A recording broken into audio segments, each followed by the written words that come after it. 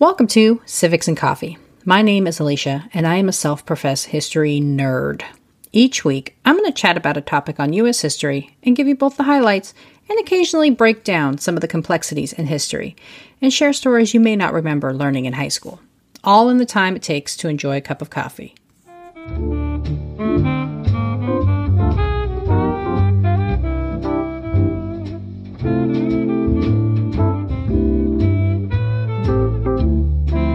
Hey everyone, welcome back. Last week, we began the story of the notorious unsolved series of murders conducted at the hands of a man known only as the Zodiac. After murdering two young couples parked along deserted lovers' lanes, the horrifying henchman decided to extend his terror to the general public by writing to the press and further taunting investigators. But if you have even the most basic of Zodiac knowledge, then you know the story is only just beginning.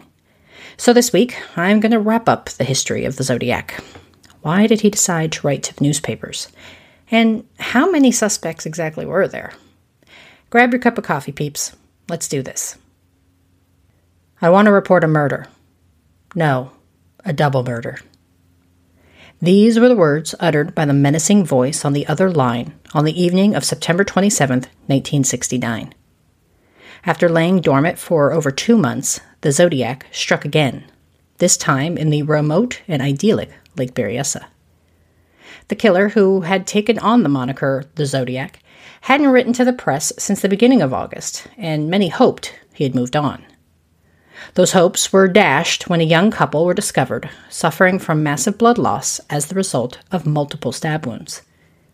The victims, Cecilia Ann Shepard, 22, and her friend, Brian Calvin Hartnell, 20, had spent the day together helping Cecilia pack for an upcoming move. Students of Pacific Union College, Brian had returned from visiting his parents to help Cecilia load up as she was transferring to UC Riverside. As the two finished packing, Brian suggested they spend the afternoon together, perhaps a ride out to San Francisco. By the time they had decided, the timing didn't work for San Francisco, and so Brian suggested a ride to Lake Berryessa. As he told investigators later on, there was a spot he had enjoyed and wanted to share with Cecilia. Brian parked his vehicle at the edge of the lake, and the two walked about a quarter mile towards the water's edge. They sat enjoying each other's company, Brian laying on his back and Cecilia on her stomach. Suddenly, Cecilia noticed a man in the distance walking towards them. She mentioned the figure to Brian, who seemed unconcerned despite the quiet afternoon and lack of other patrons on the lake. He asked Cecilia to keep an eye out and let him know if anything looked weird. Before they knew it, the figure had disappeared behind a tree, only to resurface and continue his march towards the couple. As he got closer, Cecilia could see the man was dressed in some sort of costume with his face hidden. Even more menacing, he was holding a gun. Cecilia alerted Brian, who assumed the man was simply planning to rob them. Carrying limited cash, he ironically thought the money would be worth the experience. Little did he know who was behind the mask. The towering figure was donned in all black, with a squared hood and a homemade patch of sorts emblazoned on his chest. A white square cross placed over a circle, similar to the symbol he'd used in signing off his letters to the press. He claimed to be an escaped prisoner who needed money and Brian's car to flee to Mexico. The hooded menace explained he would need to have them tied up so he could flee. At this, Brian apparently became irritated and tried to reason with him. He later told author Robert Graysmith, quote, "I became really annoyed at the thought of being hogtied, just really annoyed, and I argued with him about it and thought, not really sensibly, but more in the neighborhood of cops and robbers, about getting the gun away," end quote. Despite his pleas to the contrary, the masked man instructed Cecilia to tie Brian up. Once Cecilia had completed her task, the assailant ordered her on the ground so he could hog-tie her. The Zodiac either noticed or otherwise suspected Brian's ties would be loose, and so he checked them himself. Finding them insufficient, he tightened the restraints. Once the couple was secured, the man behind the mask bent over to Cecilia to whisper something, and before he knew it, Brian was being stabbed. The attacker then turned his attention to Cecilia. She suffered between 10 and 12 stab wounds, almost double that of her male companion. Pleased with his work, the Zodiac slowly walked away from the couple, stopping briefly by Brian's car before taking off. They were now alone, on a remote lake, with no way to get help. While suffering massive blood trauma from their wounds, the couple tried to free themselves from their restraints. Brian later estimated the work took almost an hour. A passing fisherman noticed the stranded couple and, seeing their distress, left to get help. While the police and ambulance were making their way to the victims, the Zodiac couldn't help himself and had to make contact with law enforcement. It wasn't enough that he'd tagged Brian's car, taking credit for the attack, leaving his notorious symbol on the door as his calling card. No, he wanted to make sure the bodies were discovered quickly. Again, speaking in a slow, monotone voice, the Zodiac told police about the double murder and directed them to the bodies. Upon their arrival, police discovered Brian's car, parked alongside Knoxville Road. Written into the door was the place and dates of the previous Zodiac crimes and the date of the latest attack, topped off with his now infamous symbol, lest anyone be confused about just who was responsible. Transferred to the local hospital, both Cecilia and Brian were initially alive. Cecilia remained in critical condition and fought for survival, only to succumb to her injuries 2 days later on September 29, 1969. Brian survived his attack and was able to give a detailed account of events. Though it was pretty clear from the available evidence this was a Zodiac attack, there were several pieces of the crime that deviated from his previously established pattern. While he'd carried a gun with him, he elected to use a knife to murder his victims, a much more personal method of murder. And why was he in costume? If the plan was to murder the couple on the lake, there would be no reason to disguise himself. It seemed Zodiac was escalating and getting bolder in his manner of attacks. And though Brian and Cecilia ended up as the victims of the Zodiac attack, they may not have been his first choice. Earlier in the day, a man who was believed to be the Zodiac was spotted by 2 separate groups, a trio of young girls and a man with his son. Were they being stalked as potential prey? If so, what was it about them that caused him to decide against attacking?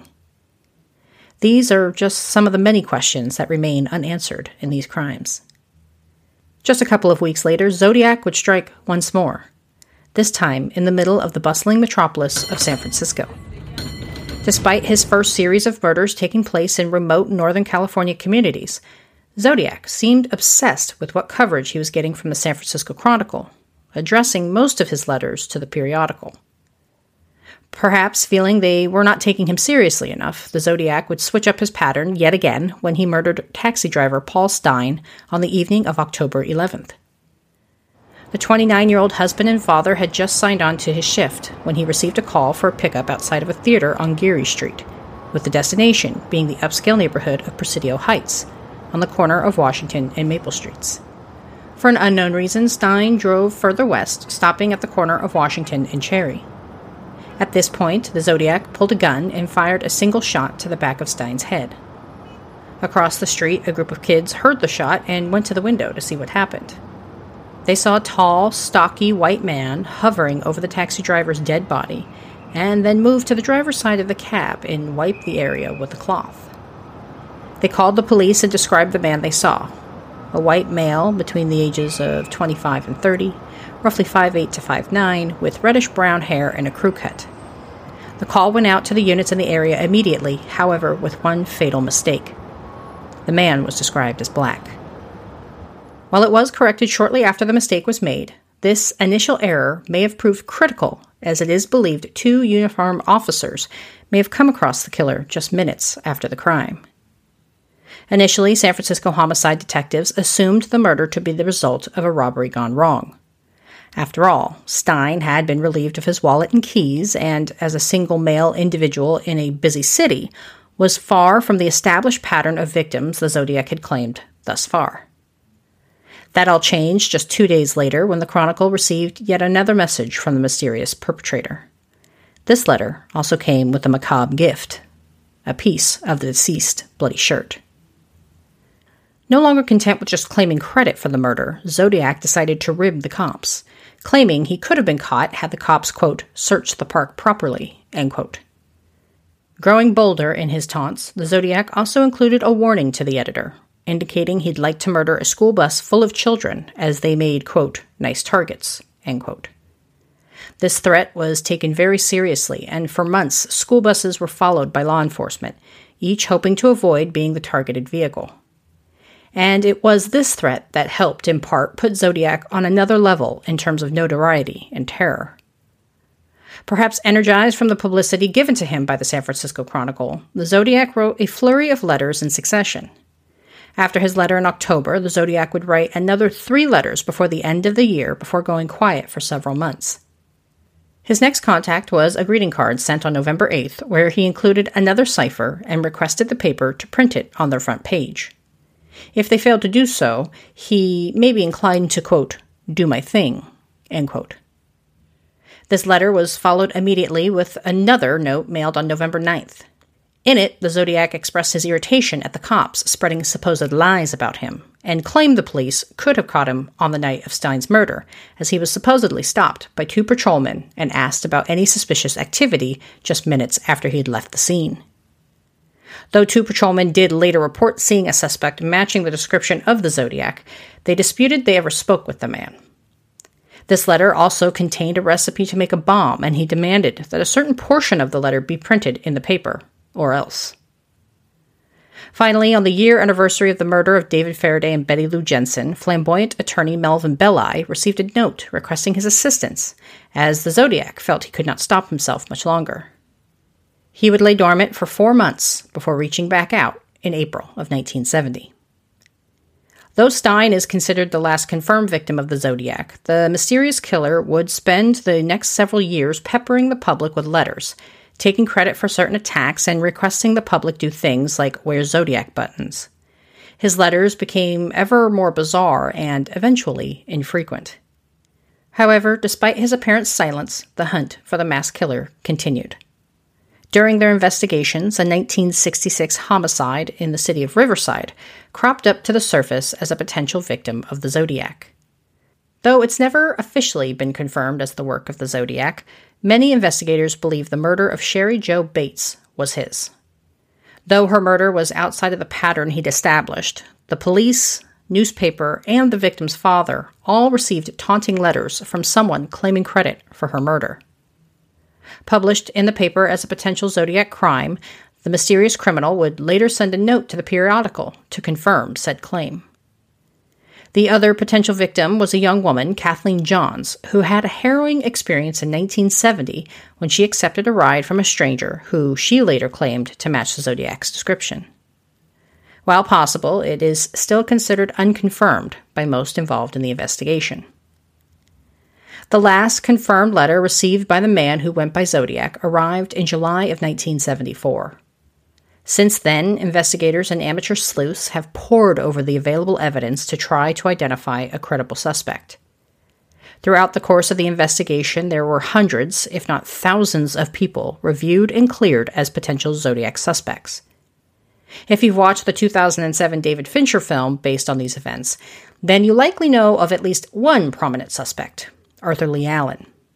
Unfortunately, what the movie failed to address is, though he was interviewed multiple times and by various law enforcement agencies, Allen was consistently cleared each and every time. There remain so many unanswered questions related to the 10-month span between 1968 and 1969. Why did he kill? How did he choose his victims? What prompted him to give himself a moniker? Why did he write to the newspapers to boast? And why did he apparently just stop? In my non-law enforcement informed opinion, I think the Zodiac enjoyed the publicity he received with the printing of his letters. He craved and relished in the attention, and this prompted him to try to stay relevant in the years after his confirmed crimes. As for the rest of the outstanding questions, I have no idea, but I do know one thing. The story of the Zodiac continues to haunt people every day. A big thanks again to Amanda for requesting I dive into the Zodiac. I always love fielding your requests, and this was a topic I had wanted to cover for quite some time. If you ever want to request a topic, let me know. You can find me on the social media over at Instagram at Civics and Coffee, the Facebook at Civics and Coffee, and on Twitter at CivicsPod. You can also always reach me through the website at www.civicsandcoffee.com. Thanks, peeps. I'll see you next week. Thanks for tuning in, and I hope you enjoyed this episode of Civics and Coffee. If you want to hear more small snippets from American history, be sure to subscribe wherever you get your podcasts. Thanks for joining me, and I look forward to our next cup of coffee together.